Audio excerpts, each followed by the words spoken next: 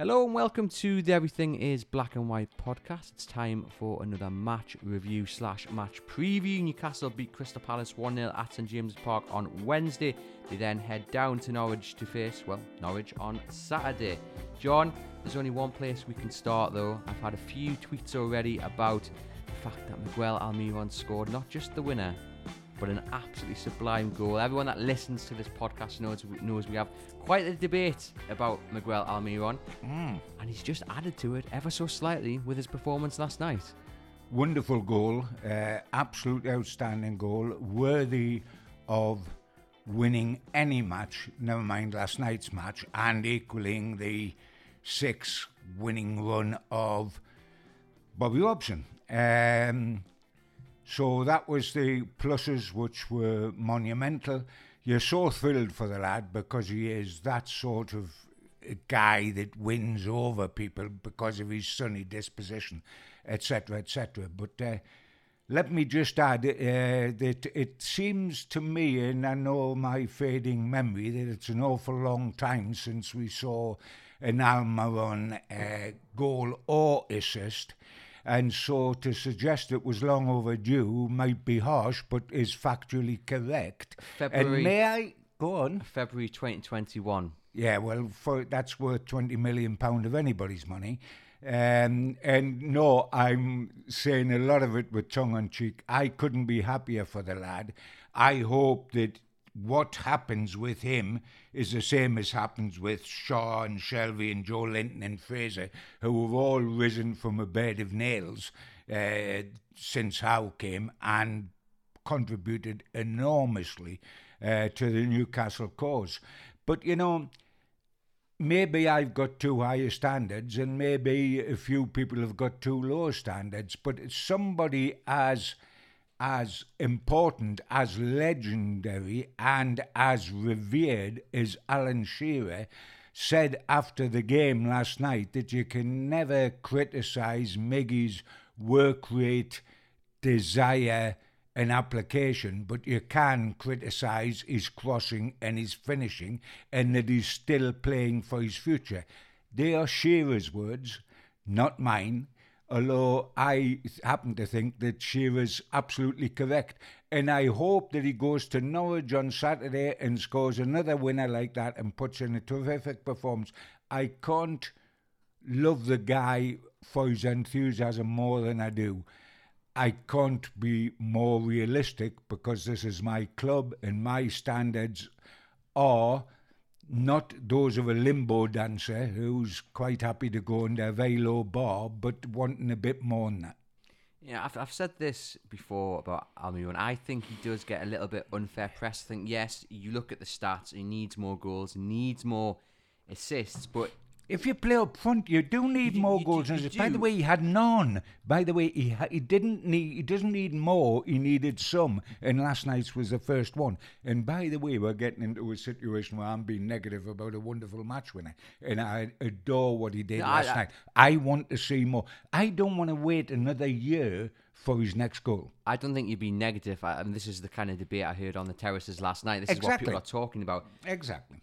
But we've got to put in he's rarely been played in his best position, and I don't think, especially in the Steve Bruce. Oh, we're not going to go best positions again. We're same not, as Chris Wood. But I think, right, when you look at the build up to goals, Almiron is usually when he was irregular in the team, was usually the person who got the ball and carried the ball first, and he brought the ball across into the first in Newcastle's attacking half, passed it, and then Newcastle would go and score. That doesn't show up on the assists. That doesn't sometimes show up on the highlights because, you know, they've only got so much footage they can show in a limited time. And sometimes that effort was missed out previously. You know, yesterday against Crystal Palace, played in an attacking role. I think even besides the great goal, and it arguably was the best goal we've seen at St James's Park in a very long while, man of the match for me. You know, he works his socks off. He was getting stuck in. He was making the right passes. He was carrying the ball forward, and I'm just over the moon to see him score a goal and a cracking goal at that. And fingers crossed, John, this is the start. I know he's been here so long, and I can see your expression now. Didn't we say this was the start when Chris Wood scored that header when Newcastle won the running header. I'm not talking about penalties because they're a different ball game. The running header was just the start for Chris Wood. We haven't seen a goal from open play since. Almiron has got more chance than Chris Wood of scoring, even though Wood's playing centre. But let us not lose sight of the fact that that was the first goal or assist this season. And we're in April. We're in the countdown. 6 matches to go? The kid was lovely. He's got a real chance to build on that against Norwich because they're the opposition that will allow you to play well. Let's see in the next home game whether he did what he did last night. That's Liverpool, by the way. I think he's going to get a goal against Norwich, and we'll talk about Norwich. Against who? Norwich? Norwich, yeah. Do you think he's going to get a goal against Liverpool? Well, who knows? Who knows? The way Newcastle's Eddie Howe's Newcastle United are going, they can beat anyone, so why not? So they're going to beat Liverpool and Manchester City, are they? Why not, John? Why not? Because they're the best two sides in Europe, not in this country. They are a different class. You look at what Chelsea's doing. They're going to be nervous. They're going to be nervous. They've got all the pressure on them. They've looked nervous, haven't they? They've looked desperately nervous recently when they just keep on winning. They look nervous in the last 2 games. If it's neck and neck, though, going into them games, the pressures are on both sides. Oh, behave yourself. Both Liverpool and Man City are used to pressure. They've played under pressure. They exist under pressure. They are what we wish to be. And hopefully, in several years' time, we will be. But behave yourself. Don't make me smile. I've got a split lip. They're not going to battle under pressure. Newcastle will give them both a big game, I believe. I hope that it's not like the last time we played 2 good forwards who were Song and Kane. And I believe that was a one-off, and I do believe that we'll do a bit.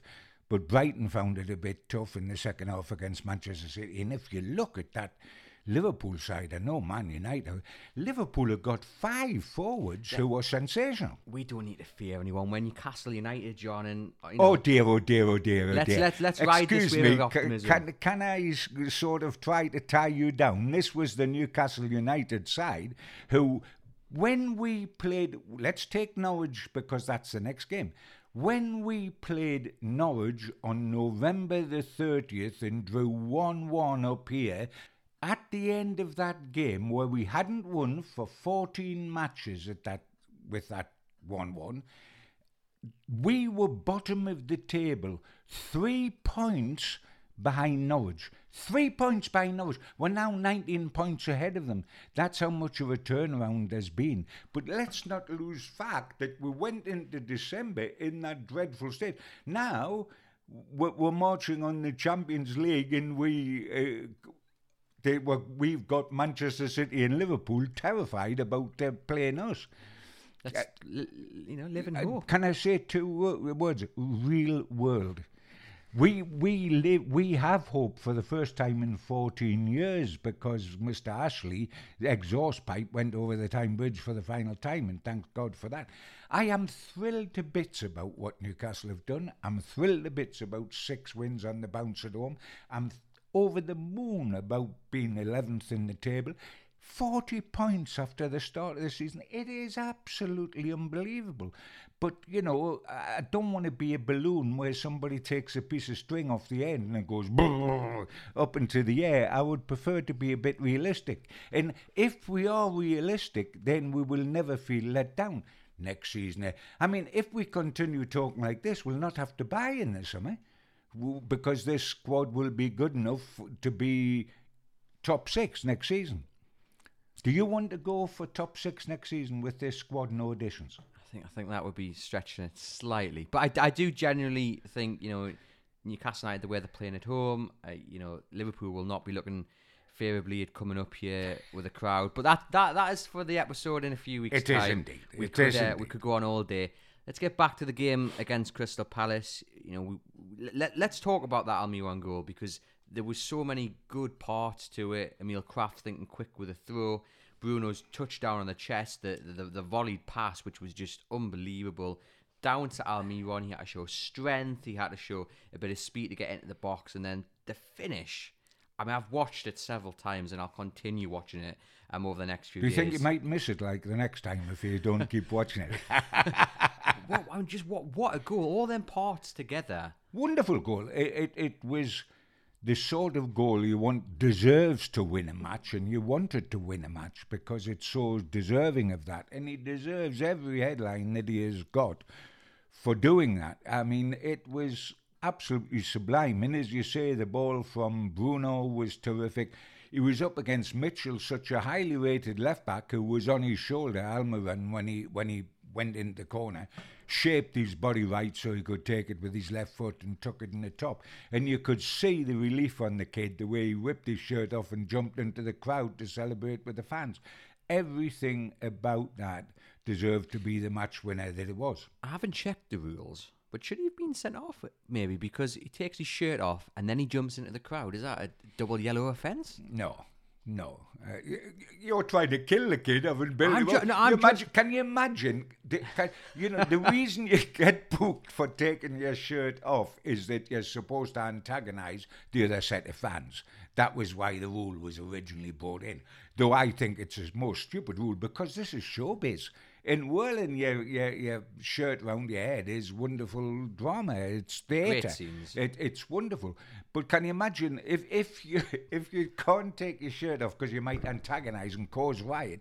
Can you imagine the riot that would have been caused at Newcastle United if he'd been booked twice and sent off? It would have been unbelievable, wouldn't it? I mean, he looked, in my view, Newcastle's biggest attacking threat. He had a couple of half chances, shall we say, before he scored. The first chance he was played in, and he took that heavy touch, and it was blocked. And I think a lot of fans maybe would have gone, oh, here we go, because we see him get in these positions quite often, and it is often the touch that lets him down, or the final ball, that the shot isn't as powerful, or it just goes wide. It was a good block, and then we had the effort where it hit Kyoto's arm. I thought it was a handball. Again, Miggy, bad touch, but he collects it again and just whacks it towards goal. Did you think it was a handball? In regular time, just watching it with the naked eye as opposed to on television, my first reaction when it happened was that it was a handball. Yeah, I must say I thought it was. And they had other chances as well. I mean, St. Maximin had a shot save. Chris Wood was played in, and he rolled the ball wide. Thankfully for him, the offside flag did go up. But they were threatening in the first half, Newcastle, and Almiron scores. You then get to the second half, a couple of chances. I mean, Joe Linton headed one wide, but it was a total change in the way the game played out, because the second half was really Crystal Palace throwing everything at Newcastle without really hurting them. But, Newcastle, it was a hard slog. I don't think either of the goalkeepers were overworked last night. You don't think either the Palace keeper or Dubravka made a series of terrific saves where you say, crikey, what like Fraser Foster did, for example, when Southampton won the other night. And you say, he won the game for us. It wasn't like that at all. I mean, while it was always going to be Magical Miggy in the headlines, and deservedly so for the type of goal he scored, we should not lose sight of the fact that the back four in front of Dubravka were absolutely outstanding and have been, apart from the second half at Spurs. The first half at Spurs was okay, I mean, it was the second half that was the shambles, and because it's the second half, it's what you're left remembering, and there's 5 goals against you. Take out the second 45 minutes at Spurs, and defensively, Newcastle have been excellent. And the back four last night defended for their lives and were wonderful, because for long periods of the second half, we were camped around our own 18-yard box, and it was like the ball was just whacked upfield and kept coming back. A lot of the midfield and the front three were running on empty. There wasn't an out ball. I always remember talking to Craig and Clark and various people. David Craig was there at the match last night, and he used to say, they're like McDonald for the out ball. You'd get up to McDonald, his pace would frighten him, etc., etc. He would hang on to it. He would give defenders a breather. They could regroup positionally and they'd be ready for the next come. This ball was getting whacked out and coming straight back. It wasn't sticking anywhere, and a lot of players were running on empty in that second 45. But the will, the sheer willpower, the sheer organisation, the sheer commitment and enthusiasm of Newcastle defensively is what has been the bedrock of this 6-match winning run at home. There's no question about that. In each game, if you think about it, we've won, apart from Everton 3-1, which was a very late goal to stretch it to 3-1, we have won every match by a single goal, either 1-0 or 2-1. And the defence has had a huge part to play in those victories, even though they've been at home as opposed to away. You could see how well Newcastle's defence was doing because Crystal Palace's main threat, or two main threats, he had Conor Gallagher, who just could not get into the game. You know, you would have thought the fact that he wasn't allowed to play it in the FA Cup semi-final, he would have been fresh, he would have been raring to go. He got booked, arguably could have been sent off because he got booked and then quickly committed a foul soon after. He got subbed off very early on, I thought. I was pleased in one sense to see him go, but pleased not in another sense because he hadn't done anything all game. And then Sahar as well, he was getting frustrated very, very early on. And a lot of people where I was sitting thought he was very fortunate to still be on the pitch because he pushed Kraft, and then there was another coming together with Bruno Guimaraes and Almiron. He was very frustrated, and I think that just shows just how well Newcastle kept Palace's star players quiet. Yeah, they did. I think mentally Palace weren't at the races. The huge disappointment of getting knocked out in the semi-final of the FA Cup. I mean, it's different if you're Liverpool or Man City or Arsenal or Chelsea because you think, well, I'll be in the semi-final next year. If you're Newcastle or you're Burnley or you're Crystal Palace and it's once in a lifetime, the crushing defeat and knowing that you're not going down and you're not going to make Europe, your season is beginning to peter out. And I think that showed, particularly in the first half against Palace. Vieira obviously got stuck in the interval and they had a better approach second half without having a cutting edge whatsoever. And that was mainly due to the Newcastle back four. But yes, they dominated the second half, but as I say, what saves had Dubravka to make? He didn't make a lot of terrific saves to keep us in the game. Yeah, you had Sahar put one really he put one just wide of the goal, didn't he? And then he fired over right towards the end. But that was about it. Newcastle, though, didn't threaten either. But, I mean, you look at some of the stats here in terms of the duels won, and, you know... I thought you didn't like stats because they showed you what Almiron's contribution has been. You know, every now and then I'll read a few stats out. You're the one that's not a big fan, I don't think. No. But all of a sudden you thought stats were very unfair on Almiron. No. We can go back to the Almiron. Look, he needs to score more goals and assists. But I think if you look at his overall game, look, I'm repeating myself. Almiron, you're brilliant. I'm just trying to bring you in. I'm fishing in the river and trying to get you on the hook. I think you've hooked.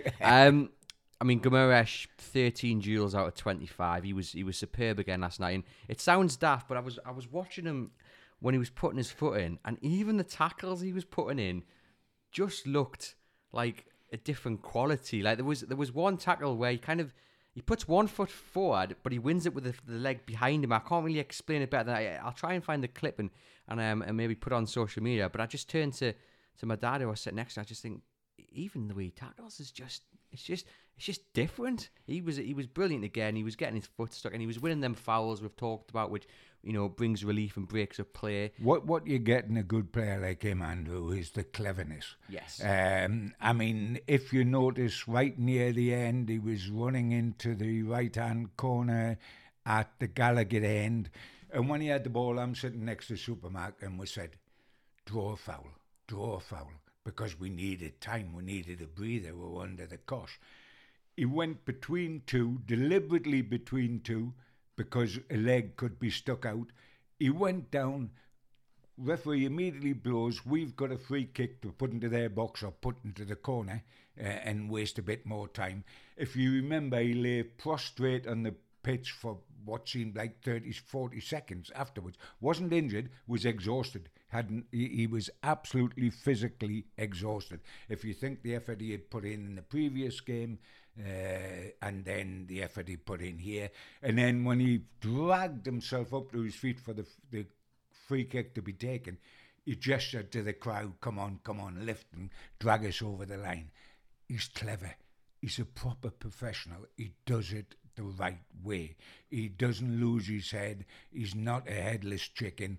He's a clever footballer, and that showed. And he is going to be invaluable to Newcastle. But what he's got to become next season and the season afterwards, because pray God he will be with us for a while, he hasn't got to become the Bruno superstar. He's got to become the benchmark for future signings. We must look to have future signings that are as good as him, not think, oh, didn't we get lucky with Bruno? See if we can fill in beneath him. That he must be the standard of signing we go for in the summer. At that price range, I'm not talking about 100 million, find another 40 million guy that's playing abroad in the French league or whatever, that's a Brazilian that has got his capabilities. He's our benchmark now, not our standout man. It's funny you should mention another Brazilian, another midfielder playing in France. I'm sure our listeners can come up with at least one name that might fit, because even Bruno himself in yesterday's matchday programme did say he would like to see his mate from Lyon, Paqueta, come over. So maybe, you never know. He's a quality little player, him as well. He might be not only Newcastle star man, but chief scout, because people within the club will listen to what Bruno's got to say, because he has been a breath of fresh air in this club. And by the way, we've had a few. Trippier before he was injured, Big Burn now. We've had a few that have just come in that have been a breath of fresh air and helped the club get to where we are now, which is 11th on 40 points. Who would have thought of that, with all these matches still to play to the end of the season? Wonderful. Unbelievable. I mean, Matt Targett, another one then. Yes, absolutely. Was terrific last night. What was good to see last night, you mentioned there just how assured the defence looked, and it's been good to see Dan Burn sort of get back to basics, because obviously he had that brilliant start to his career at Newcastle. People were talking, including us too, is he going to get into the England fold? He then had a couple of mistakes against Chelsea, against Everton, against Spurs. But in the previous games to this one, the Crystal Palace one, he's just got back to what he's good at. And yesterday I thought he was really good in the air. Him and Shea were just winning everything they went up for. Crystal Palace just couldn't handle the physicality at the back. The good thing with Burn is that perhaps it's his upbringing. You know, he was thrown out as a kid at Newcastle.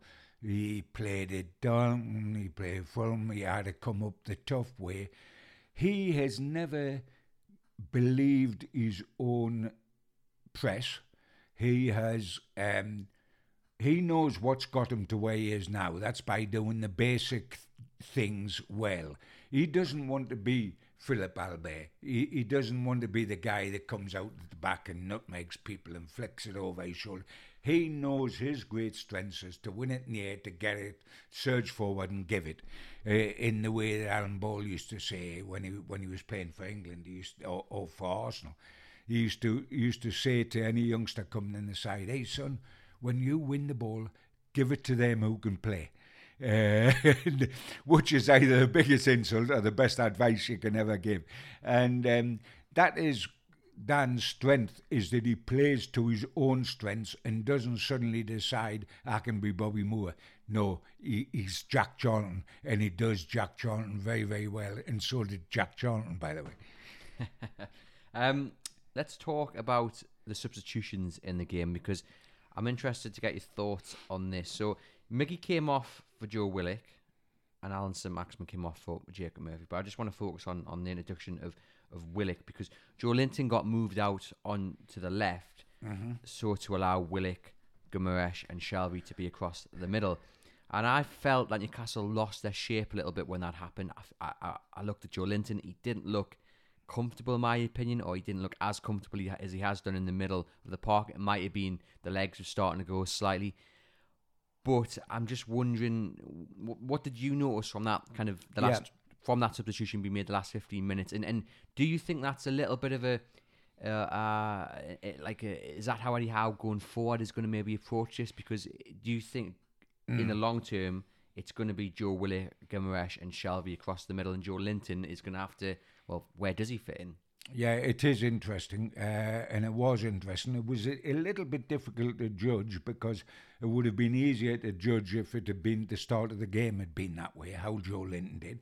A lot of legs had gone by the stage we're talking about.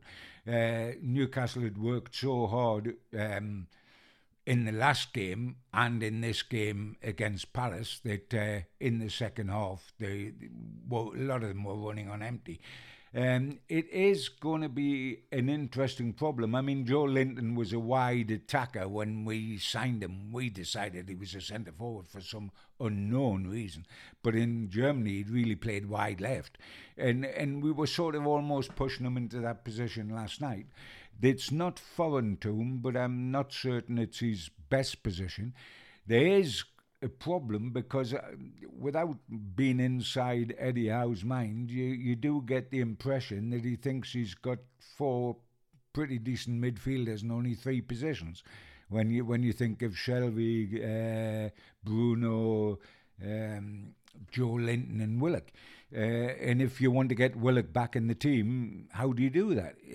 For his legs and for his possible finishing. You're waiting on Joe Linton to have a bad game, but he just keeps going and going and going. And Shelvey too, because Bruno's not going to go out. I thought Shelvey had a really decent game against Crystal Palace as well. And again, we go back to the issue we had when Guimaraes came in.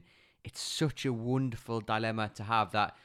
And in many ways, it's a bad one that you're waiting on someone's form to drop, someone to have a bad game to make the change. But that happened with Bruno, didn't it? We were, the 3 midfielders we had at the time, which was Willock, Shelvey and Joe Linton, was said can't be dropped because they're playing so well. So Bruno had to sit out and wait for his chance.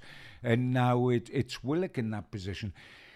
Also, if Willock goes in the team, his greatest strength is bursting forward and making late runs into the box and trying to finish, which means that if you're going to play him in the middle of the park, you're going to have to change Bruno's position ever so slightly to do a little bit more defensive work. Because if you have Bruno bombing on, you have Willock bombing on, and Joe Linton standing on the burning deck sort of thing. So you've got to then drop Bruno back to perhaps sit with Shelvey and allow Willock to go on. It is a very difficult balancing act. And the interesting thing you came up with then is, well, what's going to be the future for Joe Linton? Is he going to be the Vieira of Newcastle United in that midfield, or is he going to get shoved left to accommodate Willock? I think if you talk about the whole of the players, about Almiron, about Fraser, about Joe Linton, about Shaw, their future depends on who Newcastle buy in the summer. And we cannot decide now who Newcastle will buy in the summer, and neither can Newcastle United, because they spent a lot of January trying to sign a central defender, which would have presumably meant Shaw wouldn't be in the side, because Byrne was obviously going to be in the side. We didn't get either of the big names, and we didn't sign a centre-half. So we could say we want a centre-forward and a left-back, whether it's Targett or not, and maybe he's a midfield player, etc., etc. Maybe he's a goalkeeper. But until we get them, we don't know. And, who's to say that they pluck another top midfielder out of the air in the summer? Because whatever we say and however grateful we are for Joe Linton and, say, Shelvey and, say, Willock, certainly with Shelvey and Willock, they can be improved. There's no, I don't think it's the number one priority in a million years for Newcastle, but unless you're Saha, you can be improved. Unless you're Foden or De Bruyne, you can be improved. And therefore, it depends on what we see as our priority in the summer. Joe Linton's done enough to make that decision in the summer a more difficult one for Eddie Howe in Newcastle United. Absolutely. Joe Linton's been a revelation. I think considering how poor he was as a through the middle striker and how effective he is as a big breaker up of attacks in the middle of the park. Exactly, because I think a lot of people, myself included, expected this brilliant run in the midfield he's had to fall off at some point, but it just hasn't, has it? And I think for me, and I said this last week, when we're talking about this midfield debate, it is Bruno Guimaraes, Joe Linton, and then one of Willock and Shelvey. And at this present time, with the options they've got, it's Shelvey. But going into the summer, and we'll obviously we'll do an episode later once the season's finished, and no doubt talk about this in more depth. I think the way Joe Linton's been playing is a central midfielder, really up there at the top list of priorities. Yes, he's done terrific, and he's been consistent with it. There's absolutely no question about that, and it's quite phenomenal. Of all the people that have benefited, and Shaw's benefited enormously by the faith that Howe's had in him, Fraser, who body language was dreadful, has benefited. Kraft has benefited, but Joe Linton has benefited the most because where he was, he looked a poor player and was slagged unmercifully by everybody. He would have been one of the first out the door this summer for many fans. No question at all. The only question would have been who on earth would have taken him and how much would they have paid. And by the way, it would be exactly the same if he was moved forward to number 9 tomorrow. Because he isn't a number 9, bless him, and that's become quite obvious. And, we're thrilled for him that he's done it. But he's done terrific. He's done terrific. And yes, Bruno's the number 1 midfielder, but I think after that, Joe Linton is, and then it's 1 from 2. So for Norwich, are you keeping the same 3 in that midfield? Yes. If there was a week before Norwich, I would just be saying unquestionably. What worries me, and only Howe can answer this because you see them in training, or you will tomorrow when they regroup again on Friday before we go down to Norwich, is that I think the amount of work that was put in by Newcastle to beat Leicester and then to beat Palace, there was a lot of people in the second half who looked physically exhausted. Will they recover enough to go again?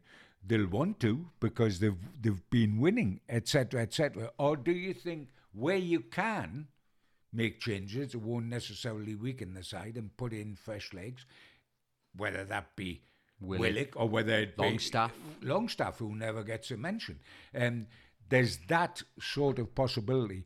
And if I was picking for the next match, which was a week off, I would stick with exactly what we've got. Have they got the legs? Have they got the ability? How weary are they? Mentally as much as physically is what Eddie Howe's got to decide. Yeah, and we'll obviously get more on fitness, injuries, and Eddie Howe's press conference leading up. But he won't tell you that. Well, no, because he's got a history of not telling the full story sometimes, hasn't he? Not revealing. But that's part and parcel of being a manager, isn't it? That's part and parcel of being a good manager. Yeah. Why should you warn the opposition? Why should you overshow your hand? No, 100%. Let's talk off the pitch, because we had another fantastic display by War Flags. And if you haven't already, there's a special episode. I joined War Flags on Tuesday evening up at St James's Park to get an insight into their display, preparing this Allen St Maximin display. There's an episode on the Everything is Black and White podcast where I've spoken to the group. You can get a bit of insight into the atmosphere and what have you. So that will be below this episode on your podcast channel. So do give that a listen and give it a share, because I just think it's really important to pay tribute to the guys and girls of War Flags who are all doing it in their spare time. They've all got busy lives and family lives, and yet they're taking the time and effort and commitment to make sure these displays look as good as they do. So do give that a listen. It was a good display, brilliant display. Without question, it has helped to visually transform St James's Park. It's an absolute pleasure. And I get up in the press box early now because I want to see that before the kick-off. It is quite phenomenal. And the number of visiting pressmen in the press box that are taking pics on their phone of that display of flags, etc., before the game is quite phenomenal and tells us the impact that it's having. It looked absolutely superb yesterday with the gold flags flying and all the flags around the whole of the ground. Obviously, this one was for Alan St. Maximin. It didn't quite have the desired effect. I didn't think. I thought, look, he's going to. He was him, wasn't he? When he's running at them, the Palace couldn't handle them. But again, there was just instances where you just think, just pass it or just shoot. His final decision is not always too clever, whether it's the pass or whether it's the finish. He's exciting on the hoof. He terrifies defenders. But to begin to think, defenders, just show him inside, and he'll run right across the goal as opposed to at the goal, and you can shunt him. And, bless him, he sometimes looks as if he's the sheep and you've got the dog. They're just busy ushering him into the area of the field where you want him to go, and he'll do the least damage. Yeah, but he's always going to be in that side, I think, when fully fit. It was funny, though, there was a picture of him in training with Matt Ritchie and the club photographer taking it at the point where the ball was at the feet of St. Maximin and Ritchie had his legs open. And I put out on the Chronicles Facebook page and Instagram that this only ends one way. And I was genuinely looking for the Megs. The comments, however, not so much. A few people did get what I was going for, the Megs, but other people, there was a few comments about him putting the ball through Richie's legs or around him and then going back for a third and a fourth time, which did bring a little chuckle to my face. It's good to see Newcastle United fans have a good sense of humour. The owners last night, John, at St James's Park, we didn't just have Amanda Staveley, we didn't just have... We had the chairman, didn't we? Yeah, we did. Yeah, there alongside my dad, good to see Jamie Rubin. We had who hadn't seen us since we lost to Cambridge. No, he was flying a flag. He got involved in that. He then went down into the dressing room. He was on the pick, wasn't he? He did, and that was the bit I was going to get. But well, just first of all, on the dressing room picture, so Al Romani was in there, Staveley, Rubin and Guendouzi were all part of that, what has now become a tradition every time Newcastle United win. What do you make of that? I guess, the last time he was here, as you mentioned, was the Cambridge defeat, and he went down into the dressing room and made a speech. Yeah, he didn't have to do that this time. He just got involved in the picture because Newcastle, 6 wins in a row. I mean, but to have his presence and to have the presence of all the owners in the dressing room, there's been a few criticisms about it. Should they be getting that deeply involved? Yeah, there is a feeling, and I know that owners and directors should never be seen in a dressing room. I'm not in agreement with that. I mean, I'm hardly going to compare Newcastle United's dressing room to Gateshead, but in a much smaller form, it is the same sort of thing. And I had a situation with my managers at Gateshead, and we had managers like Tommy Cassidy, he was at Newcastle, Jim Platter was the Middlesbrough and Northern Ireland goalkeeper, and some big name managers. If you win and you go down, not immediately afterwards when the manager will want to perhaps debrief ever so slightly the team, you don't have your emotional meeting then because you might say too many things. You have that the next day in training. But if you're going in fleetingly to say, congratulations, well done, terrific, I'm sure, for example, Eddie Howe would encourage the owners to go in and be on that picture because it's supposed to be us all together. And you suddenly had the owners all together, from the chairman to Amanda and her husband, etc., etc. So I think it does show togetherness. If you're not bursting in within 30 seconds of the final whistle, if you're not sitting on the bench and talking to each individual player saying how well you did and or perhaps you should have crossed earlier, if you're not getting in the way of the manager, if you're going in, say, congratulations guys, I'm thrilled to bits, and you get out, that's okay by me. That just shows, I think, just how special Newcastle United is right now. They've got this amazing team spirit. Everybody wants to be involved. Let's remember when Eddie Howe came in, he didn't hit the ground running straight away, and there was a few nervous That would have voices. been impossible. Yeah, but what I'm talking, there's a belief in Eddie Howe. There's a belief in these players. Eddie Howe has got a belief in the squad. There's just a connection running throughout the whole of the club from top to bottom, which has not been there in the previous 14 years. So do you know what?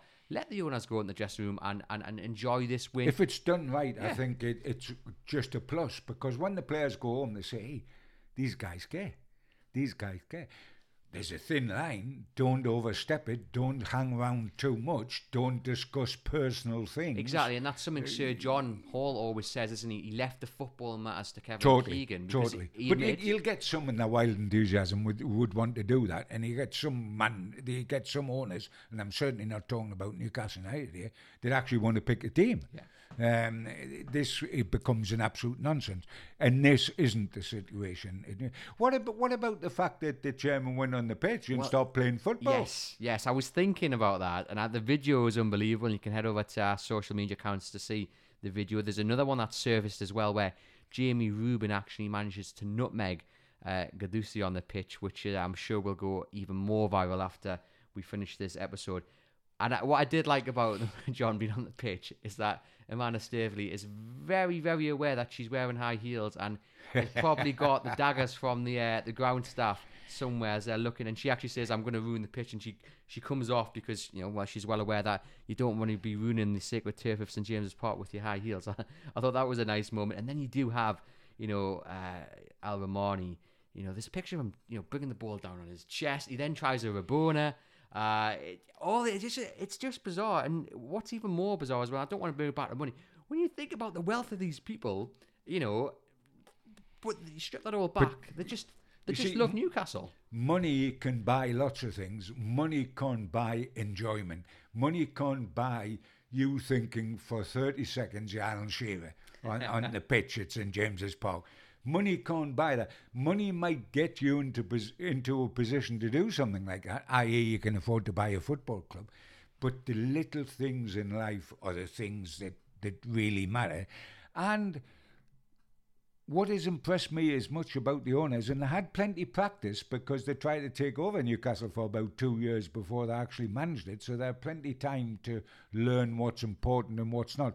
But they've bought in big time to everything Mike Ashley was not. He didn't communicate with fans. He didn't do this. He didn't do that. He wanted to change the name of the club. He had Sports Direct signs everywhere. They have looked at what he did wrong because they knew they were taking over from a hated owner. They knew that they had a public image to create because there's Saudis involved with all the political situation with that, and certainly we aren't going to go into that. That is not our bag. But they knew there was PR jobs to be done, and they've done it ever so well so far, without sycophant, without getting to a situation where you think, wait a minute, fans think, wait a minute, this is all about Eddie Howe and the team, and all we're getting is owners doing this, that, or the other. That hasn't happened. I mean, the Public Investment Fund have a lot of money in a lot of businesses, Facebook, Uber, and what have you. But do you think Al Romani, for all the business deals that he's involved in, obviously he's heading up the investment fund, do you think he would have been caught out slightly just by the atmosphere at Newcastle United, the personal touch, the connection with the fans, when he looks and sees that display, Amanda Staveley would have sold the club to him in one way, but nothing beats being in the stands, watching the flags go up, and then watching Newcastle United win. But Amanda Staveley wasn't party to that before it happened. It was a very clever business decision. It was right. It was the old story that Kevin Keegan used to say to me when he come to Newcastle, this sleeping giant waiting to be woken up. You don't want to take over. You don't want to be manager of Manchester United after Ferguson, because you've got to win about 16 cups before you equal them. So you don't want that. You want to take over Newcastle United as manager or as owners when they've won nothing since 69 and nothing domestically since 55, because you've got a huge chance. And the figures have been there about the size of the crowd, that you get 50,000 in who are supporting failure. They're not getting success. So there's a massive base. All that. But when you walk into the crowd and you see and feel the atmosphere, I mean, for goodness sake, we Geordies haven't felt that for an awful long while, because we've been bludgeoned into the ground by the previous managers and owners.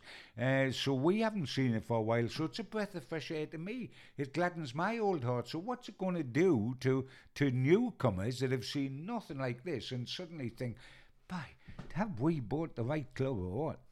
Because they have bought the right club.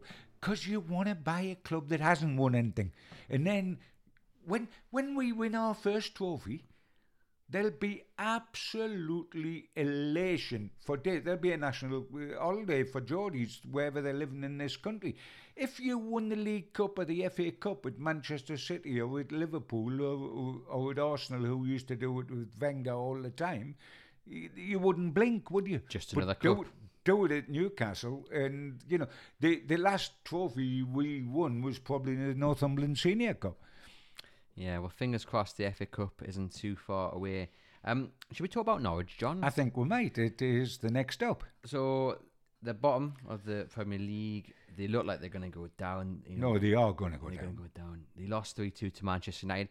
To be fair to them, they played all right against Manchester United, and the goals were of their own making. I mean, when you dilly-dally on the ball and the ball is then played But into Ronaldo. That's why they're bottom. Yeah. But I'm just wondering, given Newcastle have played yesterday against Palace, and they may be bottom and they may be lacking the quality that even Newcastle United have got, but they've still got a danger man in Pukki. Newcastle gonna have to be on top of their game to beat Norwich, or not? No. Newcastle have just got to have the right application that they've had. As you said, the only slight doubt anybody might have is how much is the last two games mentally as well as physically taken out of them. And Eddie Howe loves fielding unchanged teams, especially when we're winning, and I thoroughly understand that.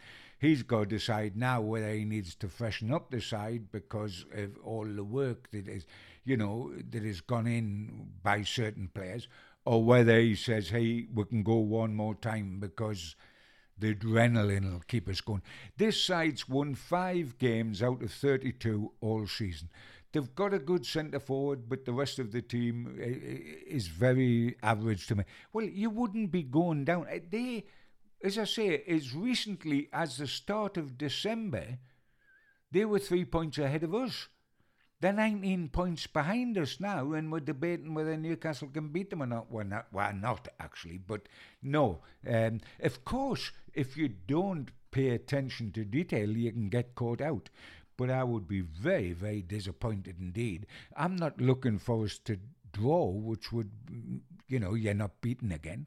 I'm looking for us to win. Well, that's the important question, is it? Now Newcastle are on 40 points. They're 15 points above Burnley in 18th. We will say they're all but safe. Is it going to be difficult for Eddie Howe to keep the players focused on winning games now they look like they're safe? Because we always talk about, don't we? We always talk about the players being on the beach. And yeah, that's a famous phrase. You do get the feeling, though, that Eddie Howe, every standard he sets, that is until the end of the season, no matter where you are in that league. And now Newcastle are comfortably mid-table. They are practically safe. I still get the feeling that he will lay down those standards and every player will have to hit that bar regardless of their Premier League status. I think that's a fair comment. And I also think, in fairness to the players, Andrew, that the players have set their own standards. They, especially the ones that were here before January, and are automatic in the side now. The Shaws, the Joe Lintons, the Shelbys, etc., etc. I think they were so hurt by what went before, by the criticism that went before, and they're saying, hey, they're almost motivating themselves as well as buying into Eddie Howe. They're saying to each other, come on, we want to finish as high, we want to hold our head up and be proud at the end of this season and say, look what we've done.